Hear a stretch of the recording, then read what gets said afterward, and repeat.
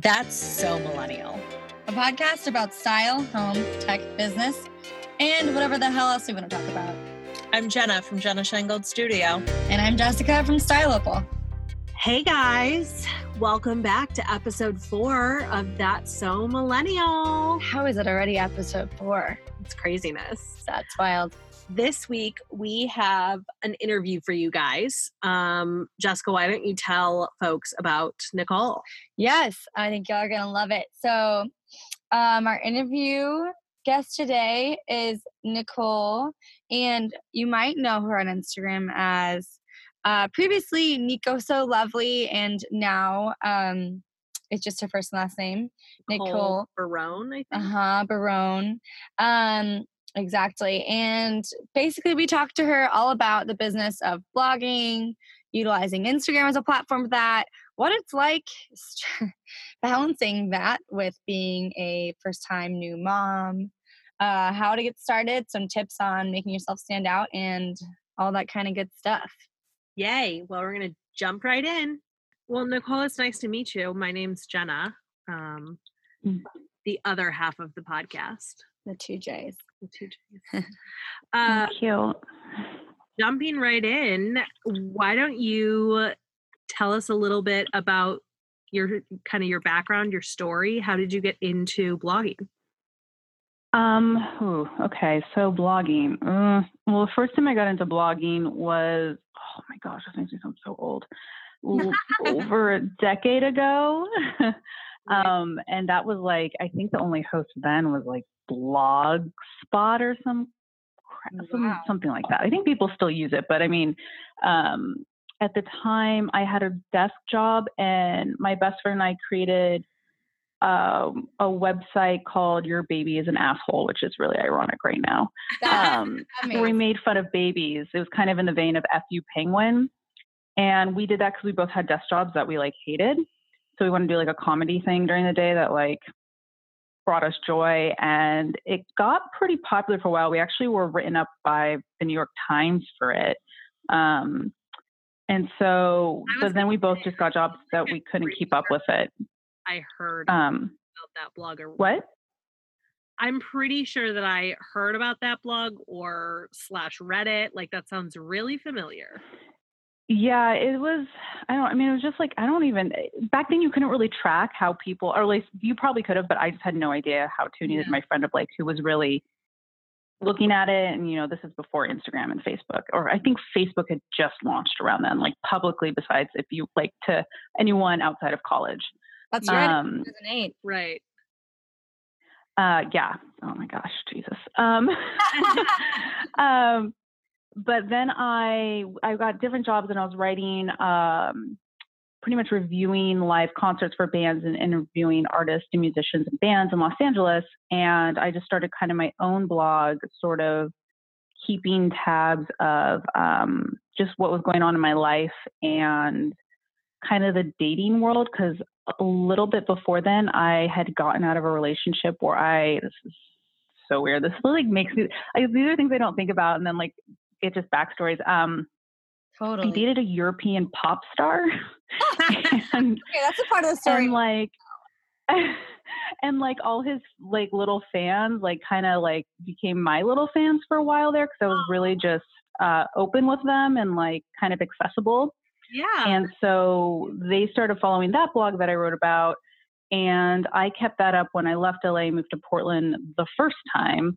And I just kind of did it for fun and would write about kind of my dating experiences. And then it kind of turned more into wardrobe styling stuff, since I kind of shifted gears and was doing a lot of that.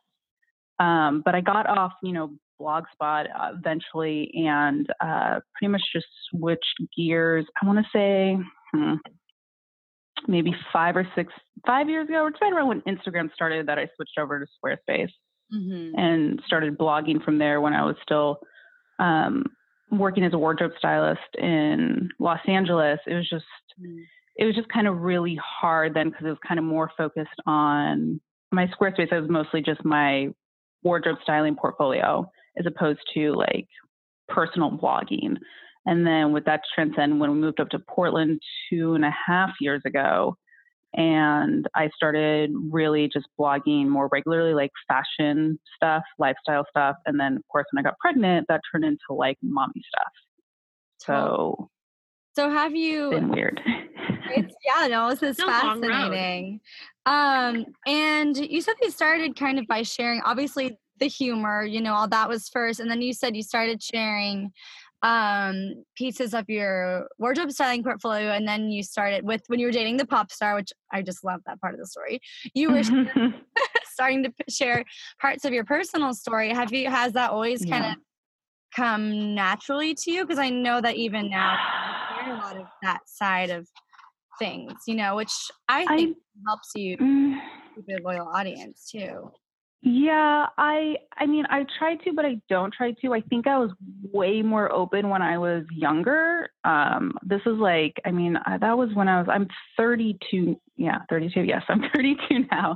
And that was like when I was like 23, 24. So I think then I wasn't like saying anything outrageous or outlandish, but I also probably wasn't doing the best job of like protecting people's identities and being respectful to them in what I was writing about. And I think that's just something that I've tried to be more cautious of as I've gotten older. Like, even just my husband, he's not the most public person. So, I ask his permission, like, hey, can I take a photo of you with the baby and put it on a blog or put it on an Instagram post? Because he just likes his privacy too. Like back then I wouldn't have even asked, I just would have done it. So I think back then I was probably way more open. And I mean, I definitely got people's attention, but the internet has just changed so much that like even back then, like people, I mean, I don't think I really Googled people back then, and people didn't have like 9 platforms where you could contact them. So I think I've gotten a little more cautious about how much I share. Mm-hmm. And so now that you have become a mom and have like some different priorities, how has that changed your focus on the blog? I mean, it's harder. It's way, way harder to get things done. I mean, like, honestly, I haven't showered in 2 days because like, I just don't have time for it. So like that, hashtag mom. Yeah, like I would like, if I'm going to choose, okay, I have an hour, am I going to work on blogging and all this other stuff, or am I going to take a shower? I'm going to take a shower, or like eat a whole meal or something like that. So it's also just interesting because I guess I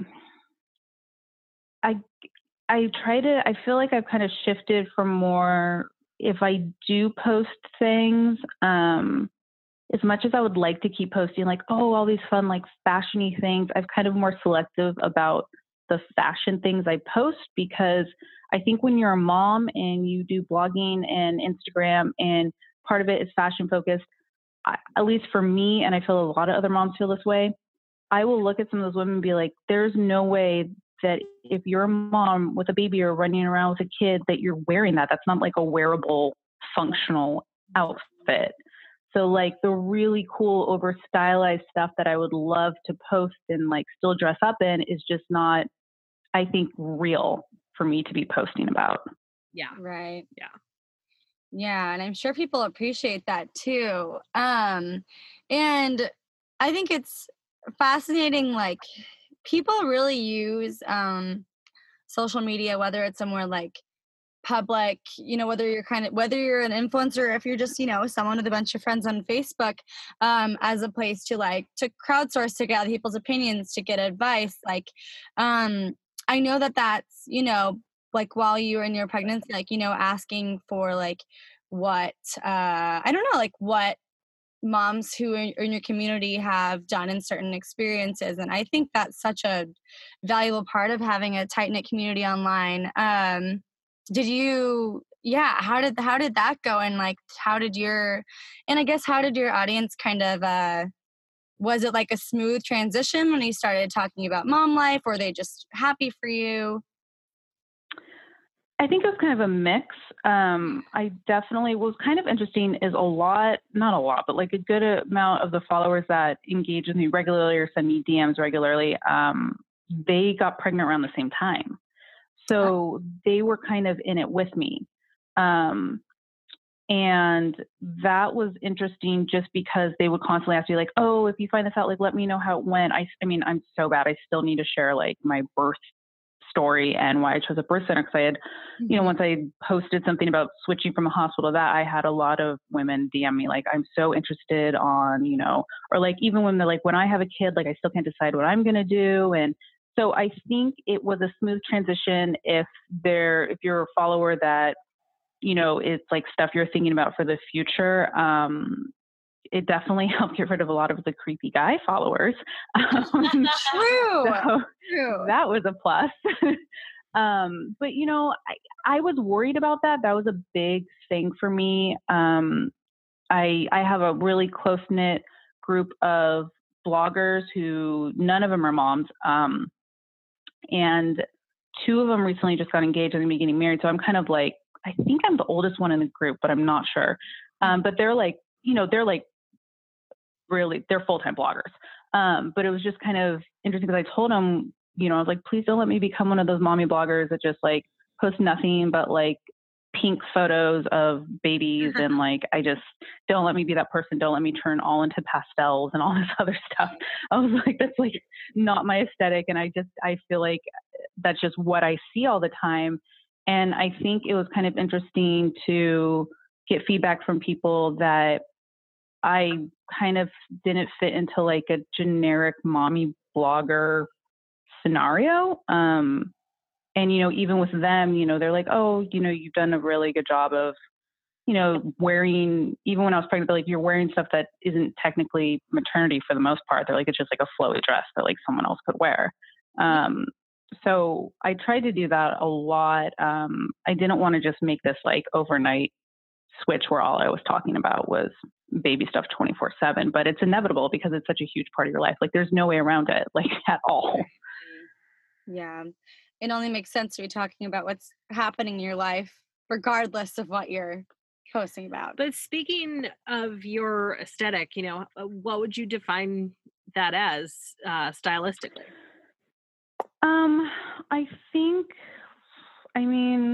I think deep down, I really love boho style. I really like kind of just like cozy, warmer feeling. There was a time there where I think I pushed myself a little too hard with like bolder, brighter colors and just really, and this is before I was pregnant, like kind of just, I think I pushed myself to a point where I was trying too hard. It didn't feel as genuine to who I was. And even though I think I got good responses from my audience and the followers I had at the time, I burnt myself out really quick. So I just kind of fell back into just that kind of like realistic, not like bohemian in the sense where I look like a free people catalog, but I like flowy clothes and I have so many hats, it's disgusting. And like boots and just, wearable stuff, layers. I like warm tones. I like stuff that's pretty much more realistic these days than, it's like what people say with a lot of influencers. It's like they follow them to either because they're inspiring in the sense like you aspire to be like them, like the people on the yachts and all this stuff, or they're relatable. And so I think these days I want to be more relatable as opposed to like inspiring in the sense of living this like outlandish life. It's a good point. I love that. Yeah. That's amazing. Yeah, that's really interesting because social media can feel like, especially Instagram, can be such a can feel like truly just like such an inspirational or rather aspirational space. And I feel like a large part of the people on the platform now are kind of sick of seeing only perfect images. Definitely. Yeah. Definitely. Yeah. It's nice to see what's real. Exactly. Yeah. Yeah. Yeah, it definitely is. Yeah. And it's, it's interesting too. Like a lot of the big bloggers will just say that as well. They're, they do a mix of like, a lot of times if they have a collaboration with a client, they'll want like high resolution, nice photos. But, a lot of people just like camera photos from your iPhone because it looks more real and it's more in the moment. And I was really against that for a really long time, but I kind of just have to deal with it now. Totally. um, So what do you yeah, I mean, along those topics and, um, you mentioned kind of staying true to yourself and not you mentioned that time where you kind of were trying these brighter colors or, maybe an aesthetic that really wasn't true to you. Um, what would you say, because it's there are a lot of people who are still starting blogs, and I mean, we could go off for a little while about this, but for somebody who is building their brand and is getting and is getting traction, um, and is kind of dealing with some of those decisions, like, do I, collaborate with this company who's offering me money, but maybe it doesn't align with their values, or dealing with things like that, or just staying true to themselves and their brand and their vision in general. um what advice would you have there? I definitely think you need to stay to your brand and who you are as an individual. I don't think there's anything wrong with if a company that maybe you would never think about working with comes to you and, I always say, like, don't respond right away and just look at the cash dollar signs and say yes. Think about, is this something that maybe, even if it's like something that you're not sure about your audience, it's like something that maybe you never thought of and you think is interesting. And you're like, oh, this is interesting. Like, I never heard of this. This is not a brand I would normally seek out or would think about, or a company I would look into. But I don't think there's anything wrong with that. But I don't know if I can put a brand on blast. I've never worked with them, so I don't know if it matters or not. But there's a joke kind of with a lot of bloggers of the Jord watch epidemic. Right. And it's kind of like the initiation collaboration, I feel like, for bloggers. What was that? Would you actually explain a little bit of how that went down to the listeners? To the Jord watch collaboration? Yeah, because I will say, guys, I was one of them, so I'm curious to hear. This is funny. I don't. Yes. So, Yeah. oh my gosh, they're kind of like the I mean, Daniel Wellington, I feel like, was the first of that, but Jord watch, I feel like, is just, I see everywhere all the time. So it's a wooden watch company, and sometimes I'll see, I know for a fact they ask a lot. Maybe not everyone, but a lot of times they'll ask bloggers for like multiple posts and a giveaway and a coupon code for their audience, and trade for like one watch. And I'm not saying they're not nice watches. For me, I turn them down. Like, I mean, this sounds so pompous, but I turned them down 3 times because I was like, this isn't in line with my aesthetic. This is not, I don't wear watches. I have like one watch, I think, that I wear when I go on flights in case my phone dies so I can look at times. But I don't wear watches, and I've never worn watches. And I was like, I feel like if I put this on my wrist, my audience is going to be like, what are you doing? Like, this is not your style at all. And it just wasn't worth it to me. I was like, this is literally a watch I'm never going to wear again. And at the time I was kind of just starting out too. And I was like, well, maybe I can sell it. So I went on Poshmark and I searched Jord watches, and there were so many for sale. And I was like, okay, like, this isn't, Wow. this isn't even be worth my time. And, I see like new bloggers like posting about the Jord watch thing. And I think when you're starting off blogging, I understand that it's important to build your resume, especially for your media kit and things like that, about companies you work with. But if I was consulting for a company, I would be more impressed seeing someone's companies they've worked with, maybe brands that I've never heard of, as opposed to just Jord watch, like all over people's Instagram. So I think it's just really important to go, like, I mean, first of all, it's going to come off, it's going to resonate very, very true with your audience if you really don't give a crap about whatever you're promoting. Mm-hmm. Because it's going to show off in the caption, like, your authenticity of what you write about isn't going to, or your style or your humor, however you word things, is just going to seem so forced. Right. That, if you don't like watches, then you talking about a watch is probably not going to come naturally for you to be talking about something like that. So I think it's like important to think about that. Like, can I really do a post about this that is true to me and is interesting and is worth my time? Because as a blogger and influencer, you're your time is valuable. That's, for writing things, uploading things, taking photos, the space on your Instagram feed, like those are all time marks. So Leads me to I think George Watch is like the initiation thing that most bloggers just say yes to right away. But I think people should think about it before they like say yes. that's really valuable. I think that leads me to an interesting next question. How do you determine your value? For example, I have worked with a couple of well-known bloggers, and so I know what their rates are, and I know that, they're huge, right? So they can charge outrageous numbers because they can get away with it because there's only one of them. But when you're smaller and still growing your network, how do you determine what your value is and what's worth your time?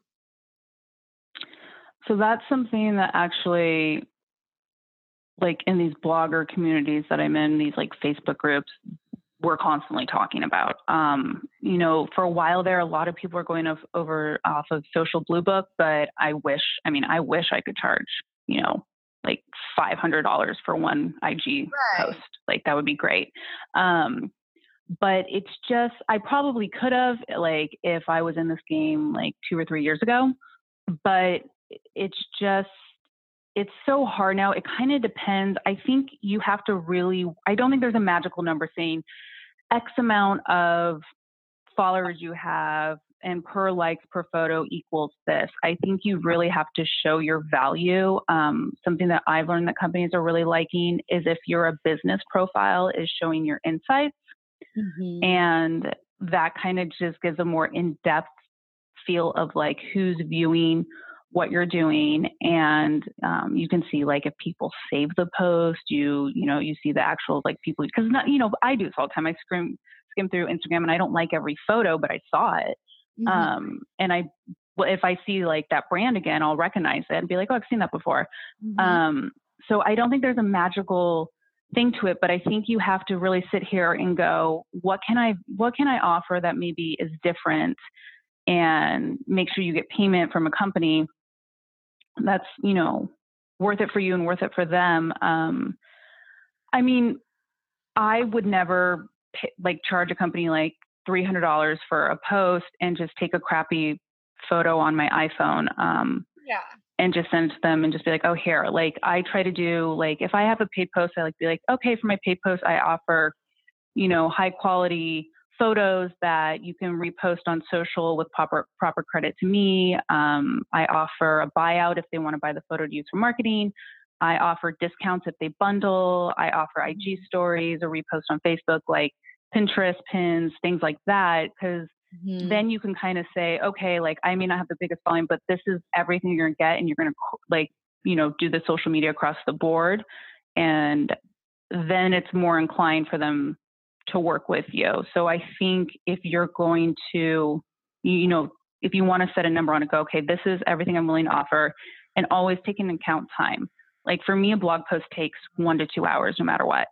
So don't throw in a blog post for free with like $100 like collaboration. You'll be like, I'll post 5 Instagram photos and a blog post for $100 because it's a ton of work. Yeah. You really have to, it's a learning curve. You have to sit there and go, how much time does this really take me to do? And, if you're shooting with a photographer, how much is it going to cost me to pay this photographer and things like that. So I think you have to have some trial and error. And I think if you're going to do collaborations for free in the beginning, make notes of all of it. Make notes of how long you spend doing all this. So you can kind of gauge what it is for you and what, it's worth for you. You can kind of do like, okay, my time is worth X amount of dollars per hour, and it takes me on average to do an Instagram post, to do the photo and editing and caption, all that, 3 hours. So then you kind of have like a flat-based fee idea. And it's hard. Like if you're starting off as a new blogger, a lot of companies and a lot of like I'm trying to think of what they're called, like the social platforms where you could connect it to brands and things like that. Mm-hmm. A lot of them have like a 10K minimum in order for you to join.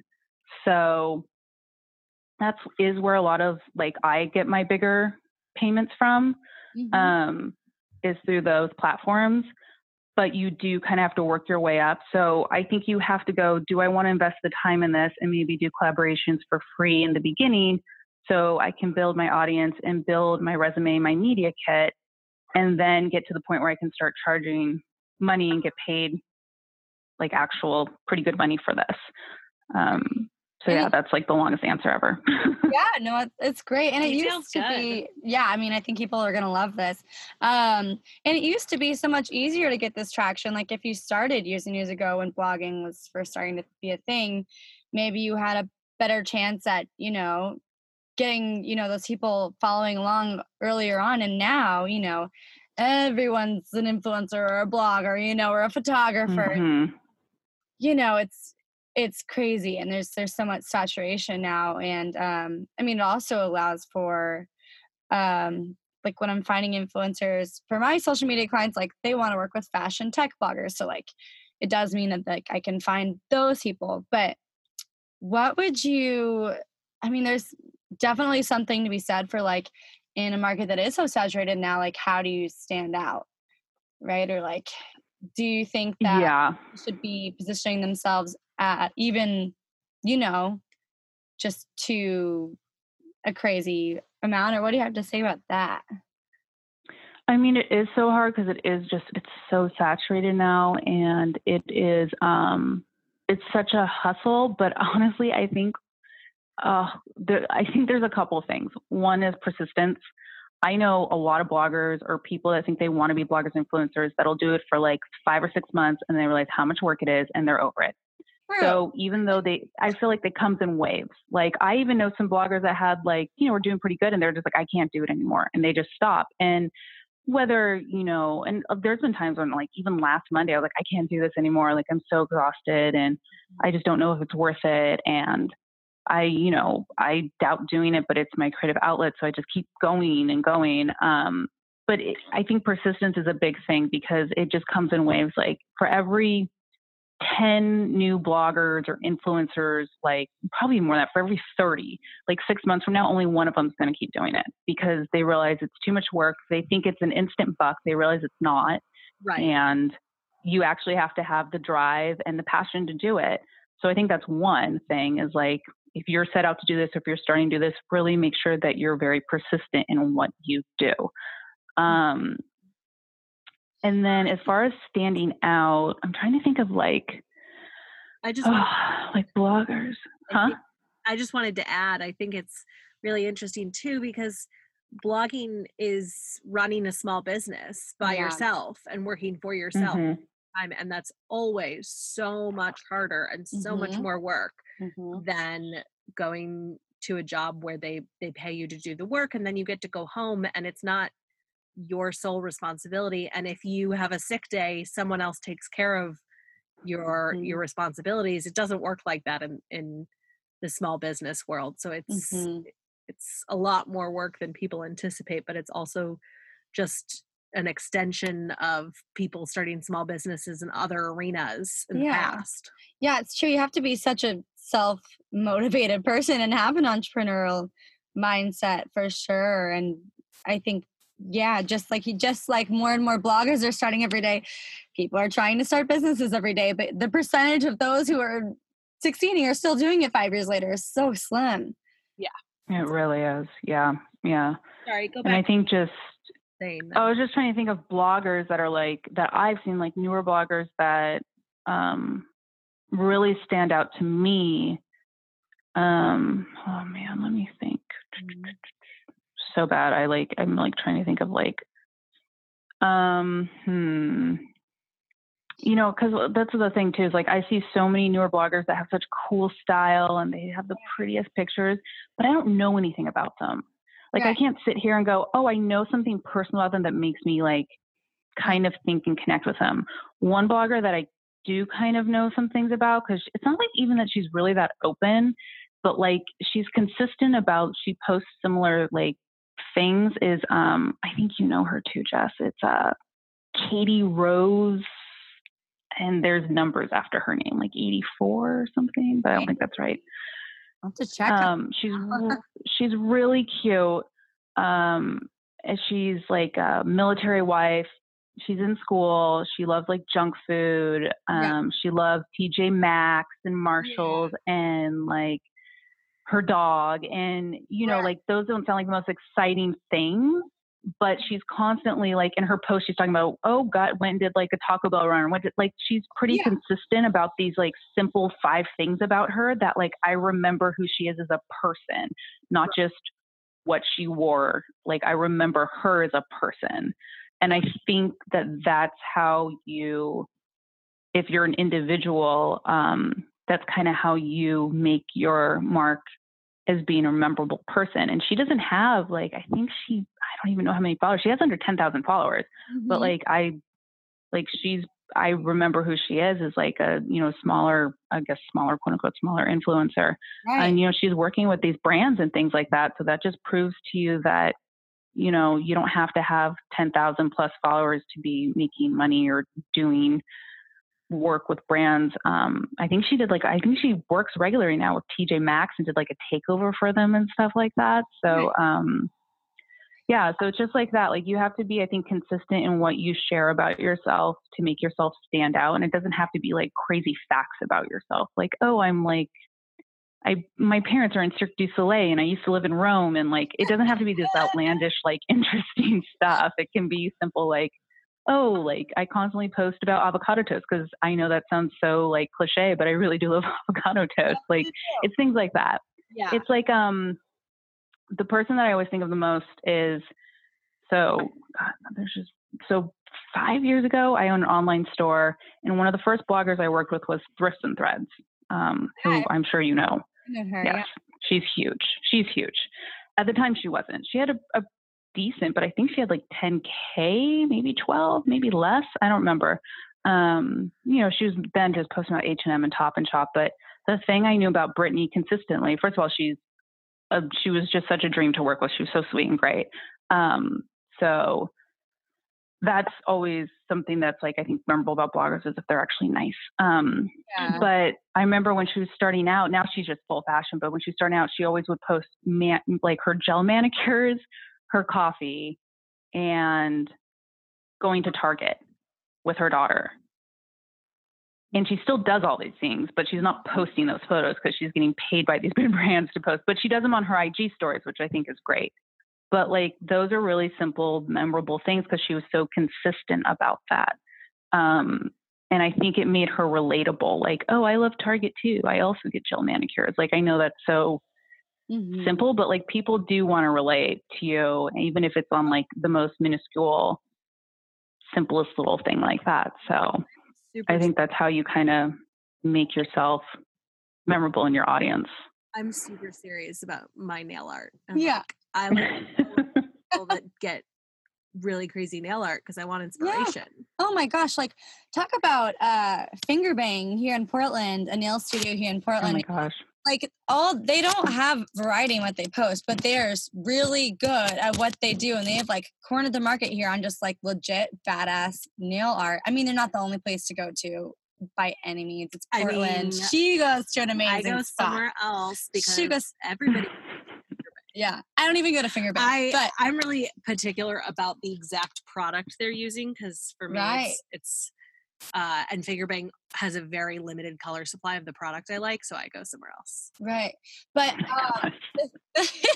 the thing is, they post consistently just really good photos of their one thing they're really good at. They're a great follow. Did you hear they're opening up a shop in New York? No, that's amazing. The mecca of nail art. That's great. The one thing that came to mind when you mentioned Katie Rose, though, is that even though she didn't have 10,000 followers, she did a collaboration with TJ Maxx, a pretty large brand. And I think that speaks to a lot of just, I feel like I talk to a lot of people who are like, I just have to get to 10K, I just have to get to 10K. But right, if you have a consistent message and if you have brands that you're already really loyal to and you're tagging them, they'll notice. Yes. Yeah. They will. They totally will. That's how I started working with, who was it that I just recently got to terms with a collaboration with? It's just because I was tagged them and they just, I don't know, I went on like a little rampage of tagging them, and they do notice. So that is important. Like if you do have brands that you really love, it's so important to tag them. You know, I think that's kind of where people get jaded, is it's like, oh, if I'm not making money for them, should I really promote their brand? It's like, yeah, you should, because if you already are spending your money buying them, you already are promoting them by just wearing their product out in the world. Right. And it could lead to something else. And like your audience will appreciate it, you know, like they'll be like, oh yeah, like I do really like that sweater. Oh, it's from here. Okay, cool. Like it gives them a reason to, you know, follow you. And if you are loyal with the brands that you work with as well, it makes your audience trust you more. Like if they know that you constantly shop at Free People, there's probably a chance that, you know, you're going to be wearing something from Free People again, and they know, okay, like this person, like I think in order to have loyalty, you have to show loyalty. Mm-hmm. So, Right. and that just builds the trust with your audience. So I think it's really important to, you know, just be true to products that you actually enjoy and use and things like that. Yeah. Sometimes I think the best brand ambassadors are just people who are already your biggest fans, right? Oh yeah. Totally. You reminded me of something else there. We talk so much about Instagram, and that's so much where, you know, influencers can be found now. What do you have to say to those people who are curious if they even need a blog or need a landing page and are just like, I'm not going to even have a website. I'm just going to start an Instagram. I think it's important to have a blog because I think of myself in the sense of when I'm at my computer all day long and the person, if I follow their Facebook page and they link something, I will go and read their blog post if it captures me with a post like that. A lot of people are still on their desktop. I know people are on their phones, but there's some new study that came out, like people are more likely to click like a full link through their desktop than their phone. So I think it's important to have a landing page like that. And also your blog will always be your own. And I don't think Instagram is going anywhere, but who knows? Like who knows? And, you know, people are freaked out about algorithms and all that now. And the platform of Instagram has changed so much that it could just get to a point where it's not, you know, where people go to for that information anymore. It's so changed that it's not what people are using to promote products, and brands don't want that. The more I work with brands, the more they want a blog post included in a collaboration because they know that that blog will always be there unless you don't renew it. But Instagram owns pretty much all your content, at least with your blog, you own it yourself. So I think it's very important to have a blog because it is yours and you control it. Mm-hmm. Smart advice. Agreed with you. And I wanted to go step back a little bit. I meant to ask you this earlier in the conversation. I think that we probably have, you know, millennials listening, but then several who are not millennials themselves. The show is so millennial. And some people might still be wondering if they haven't figured out by this point, what the hell is an influencer? So how would you define that? So an influencer, I think, is someone who personally,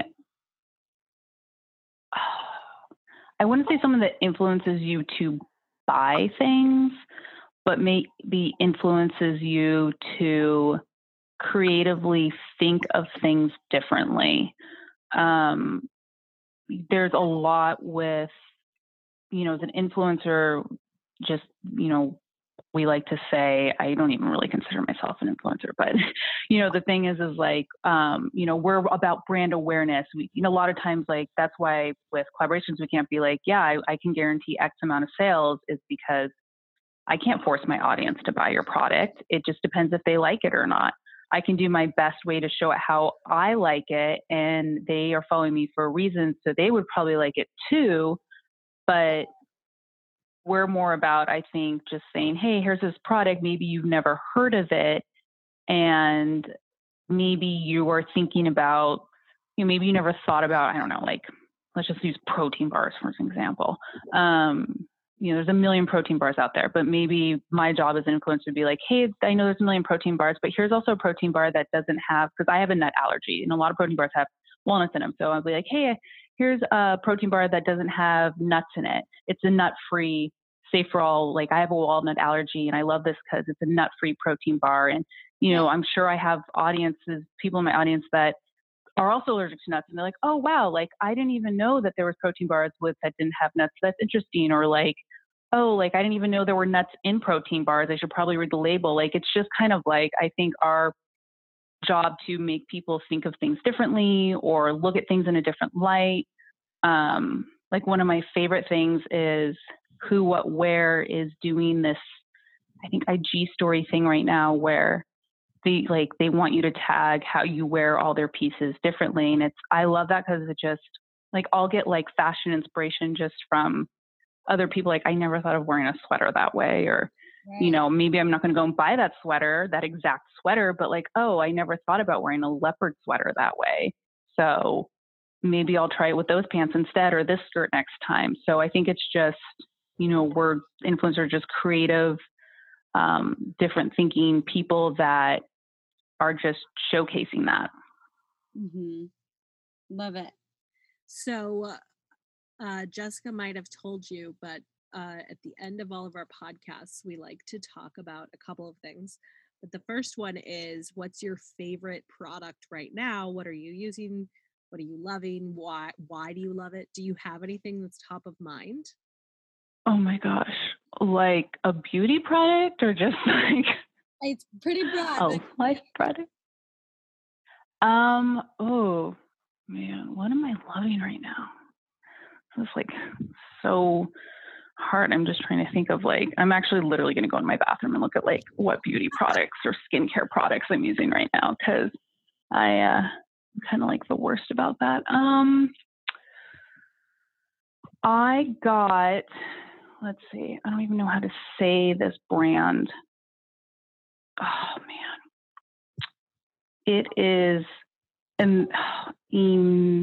Immense organic skincare, I think.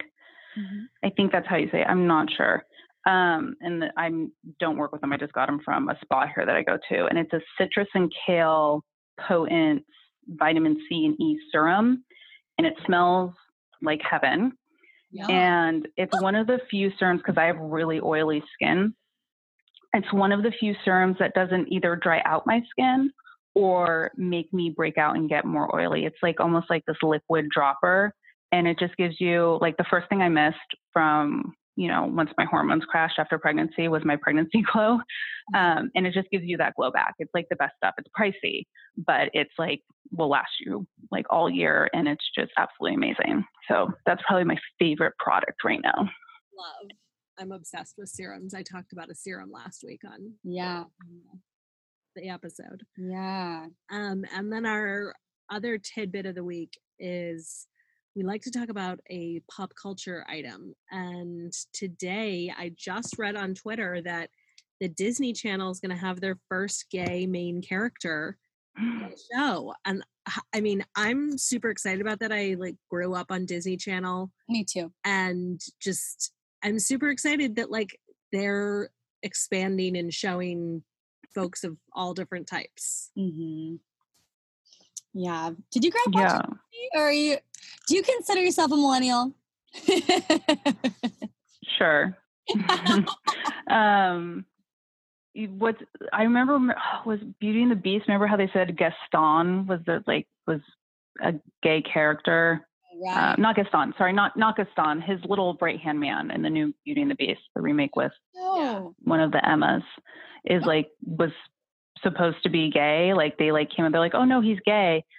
I think it's like really interesting. Like I love that, but also I was like, I can't wait till we live in a world where we don't have to like address if someone's straight or gay. It's like not a big point of conversation, that everyone just accepts everyone they are. And it's not like, oh, this person's straight or this person's gay or this person's whatever. And it's just this acceptance, and doesn't have to be this. Really lovely when folks don't have to be defined by everything. Yeah. I know.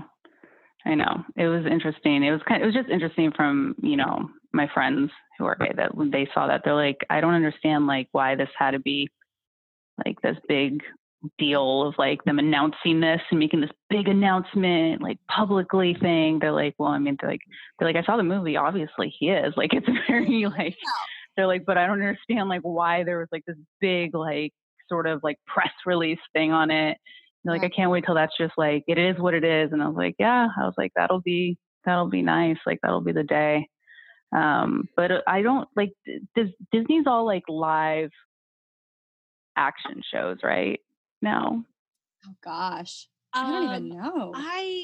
With like people. Like you're right. My friends that have kids, I've talked to them about Disney recently, and I'm pretty sure it's like all live action now. Yeah, I know, you're right. Yeah. Every time I turn around, a new Disney star, and then they have a record, album, and then I know. they go to jail, and then they go to jail, and then they can make a comeback. No, but I think, it's like, obviously we all live in Oregon and are really progressive out here. But if we think about this idea that there are folks in other parts of the country and other parts of the world that don't see, having a gay character as right. There's still plenty of folks out there that need a bit of an education. And so hopefully somebody like Disney, who has a huge audience, can help to change the narrative. Talk about influence. Yeah. Right. Yeah. And yeah. I remember when they just, what is it?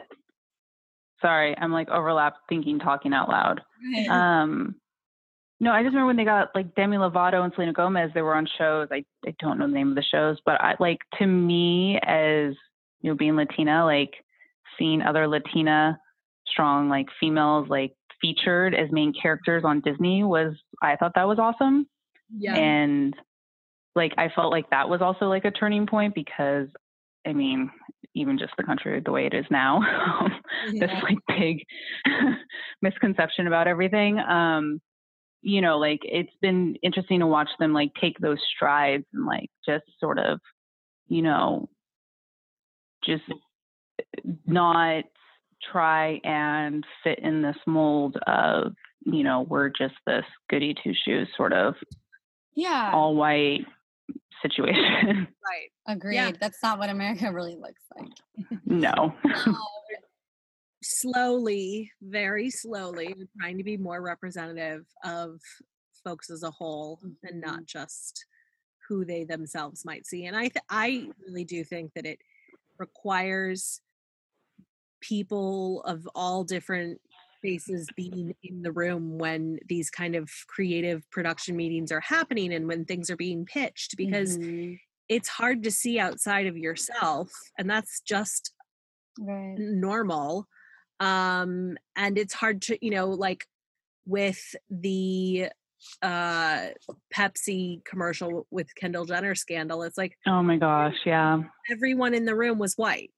There was no ability for them to actually understand why this was not acceptable. Yeah, because there really wasn't anybody in the room that actually had experienced racial tensions in America or has an idea of what the folks that they're trying to represent go through. I think it's about getting diversity in the room. Who's making the decisions, right? Well, that's the funny thing too, is like people, what is it? Like, I think people forget that everyone's like, Kendall Jenner should have known better, but I think people kind of forget that Kendall Jenner is white. Right. She isn't, like, she is like, what's her name? The mom is white. I think she's like, I don't remember, but she's white, and Caitlyn is white. So, I mean, it's not like Kendall's ever dealt with racism in that set. I mean, maybe in a sense of like people assuming, but like she was raised in a pretty much mostly white community. I grew up in the same area that she was raised in Calabasas. That's where I was born in. It's like all white people. So, like a lot of people like kind of like threw it back on her. Like she should have known better. I'm like, no, she's pretty oblivious to this. Yeah. And two, when you grow up white and adding that layer of extra privilege, right? Because Calabasas is pretty high income earners, and obviously yeah. Kardashians are even into a smaller bracket. You know, she's had her entire life, or most of her life, not a whole lot of interaction with folks that don't have what she has. So, Right. you know, even if it's not just because she's white, it's because she's privileged. And Yeah. I see that all coming from a place of being a white privileged girl, you know, like, Yeah. I think it's important to recognize what we do have and to sit and listen to folks when they have something to say. Sit down and listen, right? Shut up and listen. Exactly. Awesome. Well, that really wraps up, you know, That's the millennial. That wraps up. That's the millennial for the most part. You are the best for being our first interviewee for our podcast. Is there anything else you'd like to add? And then also let our listeners know where they can find you. I mean, there's not a lot to add except I cannot wait to take a shower after this. And you can find me. I just changed my IG handle to my name, Nicole Burron, NicoleBurron. And then my blog is ohsolovellylife.com, but the O so has the little dash in it, which I know is probably not translatable very well on a podcast, but that's okay. If they follow me on Instagram, they can find my blog through that. And yeah, that's it. Thanks for interviewing me. I hope I didn't say like and too much, because that's a pet peeve of mine, but I do it consistently. You know, we are millennials, so we all say like and too much. You always hear it when somebody else is saying it and never hear it when yourself is saying it. So. It's right. So true. So true. That's like so true. So true. Thanks, Nicole.